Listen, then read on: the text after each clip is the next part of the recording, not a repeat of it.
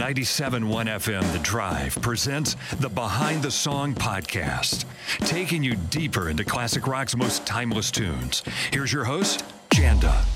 In this episode of Behind the Song, let's take a look at one of the most powerful collaborations in all of classic rock, Under Pressure by Queen and David Bowie. What it must have been like to be in the recording studio when this song came about. David Bowie and Freddie Mercury working together conjures to me the image of two peacocks wrestling for the same spot in front of the mirror. Because as much as they were and are both beloved, that's a lot of star power preening and prancing around in one room. The song and the recording session happened very much by accident. Bowie and Queen were both in Switzerland at the same time, Queen recording their Hot Space album in their own mountain studios, tucked away inside the Montreux Casino.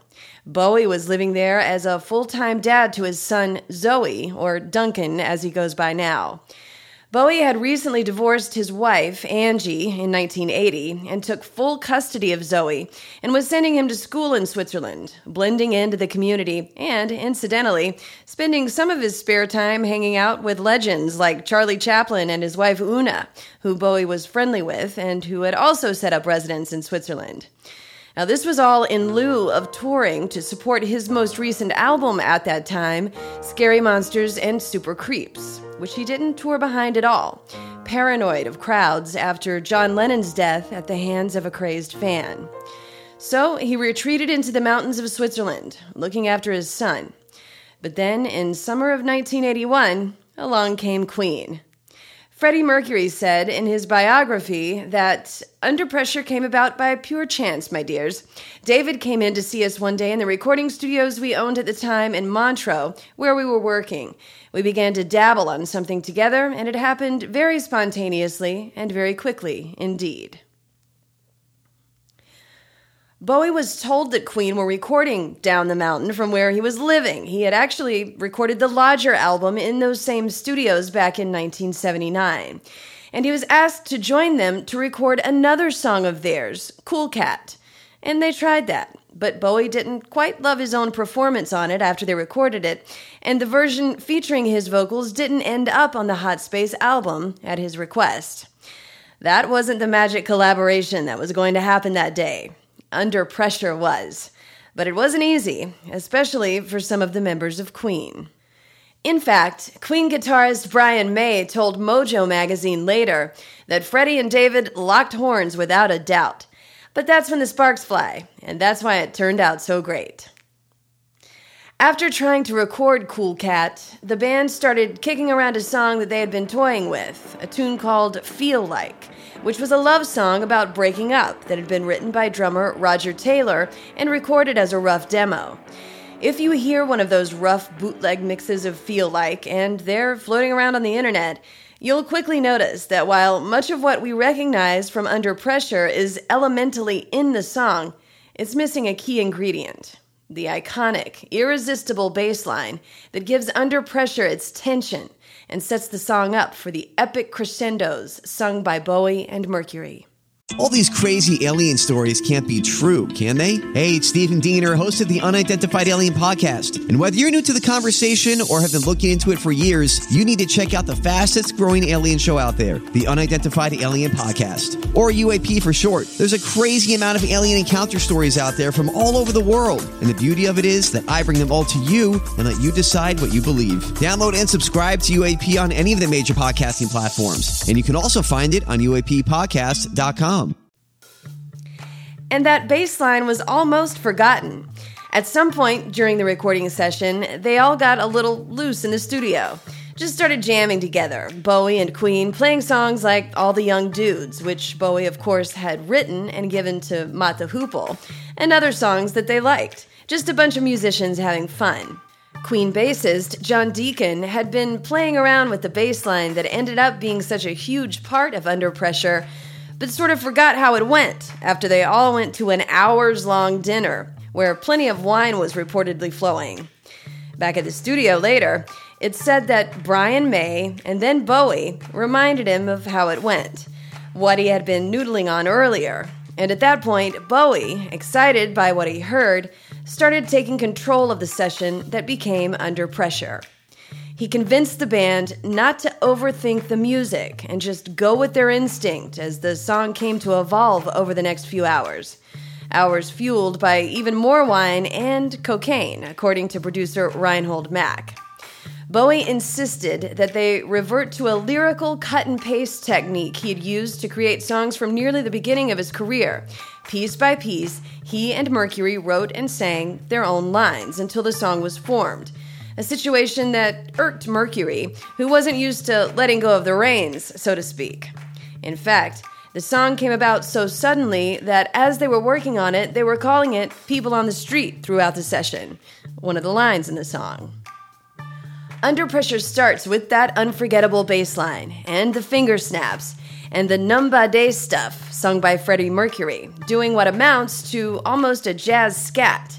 One product of working with Bowie's cut-and-paste approach to lyrics. And then Mercury bursts in with the lines that he wrote. Pressure, pushing down on me, pressing down on you, no man ask for. Under pressure that burns a building down, splits a family in two, puts people on the streets. Then more of the Umbaba Day stuff, and then Mercury sings, That's Okay.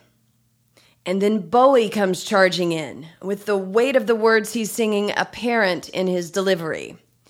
It's the terror of knowing what the world is about, watching some good friends screaming, let me out, pray tomorrow gets me higher, pressure on people, people on streets. And when Mercury comes back in at this point in the song with his da-da-da-ba-ba okay, it sounds like a friend comforting another friend, relating, even though there aren't any decipherable words being spoken. And then he sings, chipping around, kick my brains around the floor. These are the days it never rains, but it pours. When this song was recorded, the world was in turmoil. The Iranian hostage crisis had just happened a few months earlier. An intense earthquake had hit Greece. An assassination attempt was made on President Ronald Reagan. Pope John Paul II was shot in another assassination attempt. Irish Republican prisoners in Northern Ireland were dying while on a hunger strike. And the Centers for Disease Control reported the first recognized cases of AIDS in the United States.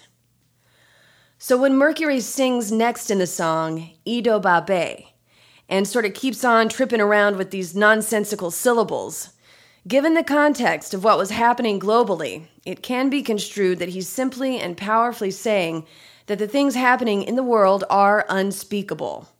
The only line in this part of the song that actually forms words is the one that was the working title of Under Pressure while it was recorded, People on the Streets. And then Bowie comes back in.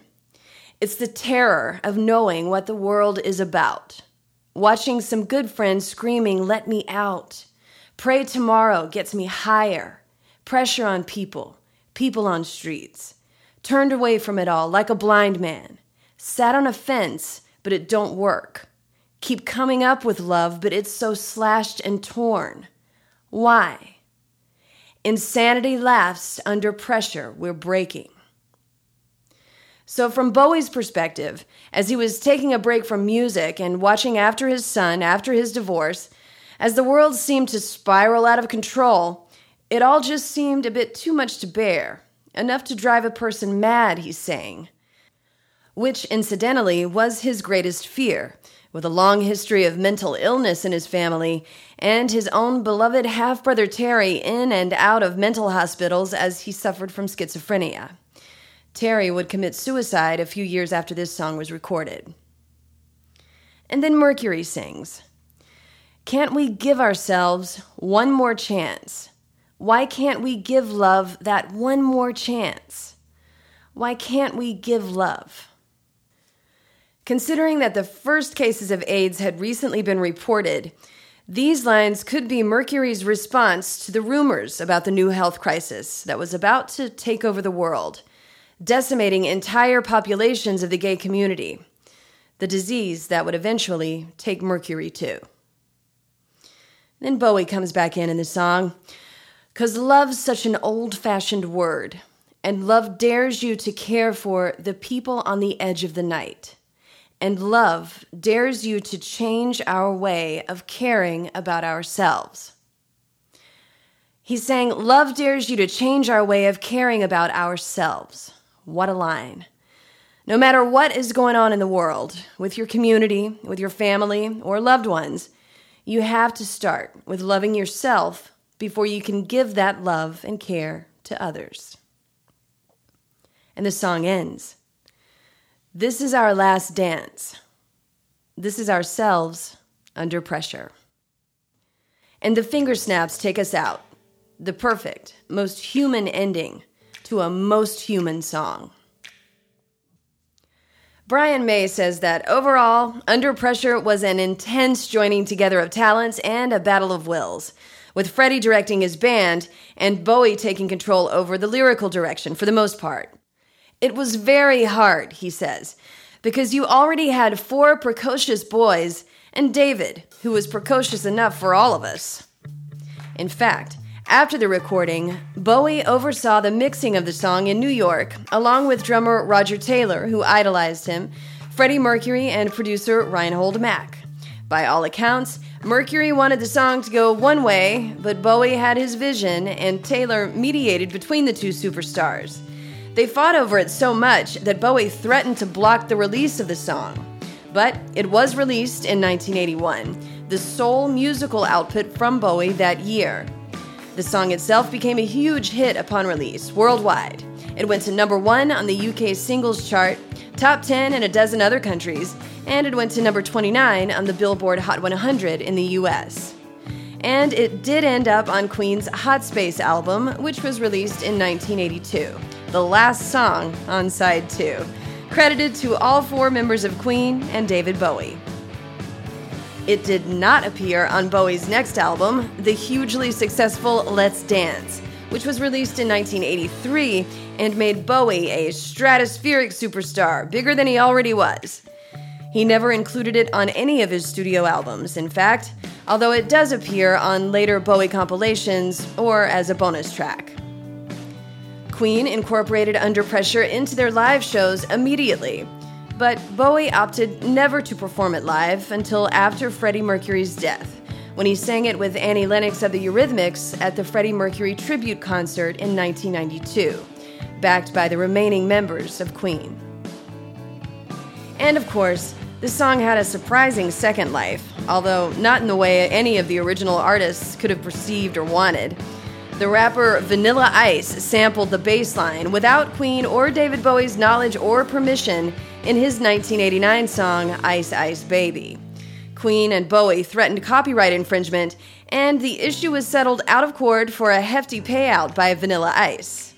Bowie and Queen were also rightly given credit for the sample. I wonder if Freddie Mercury realized that he would one day be creating this epic duet with David Bowie when, in a former lifetime in the late 60s, he was a shop boy at a boutique in London, helping Bowie get fitted with a pair of boots.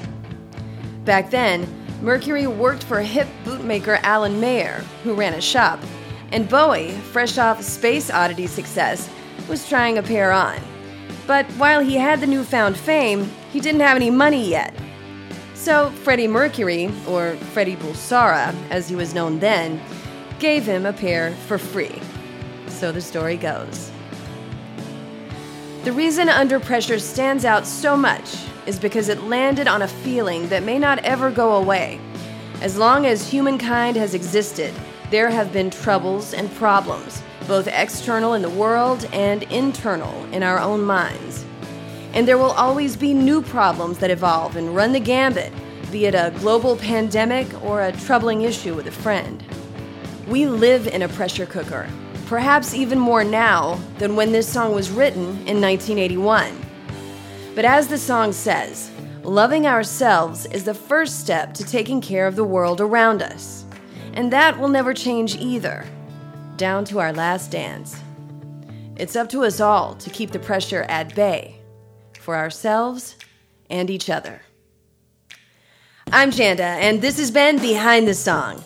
Follow me on Facebook and Instagram at Janda Lane Radio and on Twitter at Janda Lane. Special thanks, as always, to Christian Lane for sound design and engineering. On the way, episodes from Styx, the band, and more classic rock and roll. Put the power of podcasting to work for your business. You can be part of Behind the Song and reach potential customers inside every episode. To advertise your product or service by sponsoring Behind the Song, send an email to podcast@hubbardradio.com now.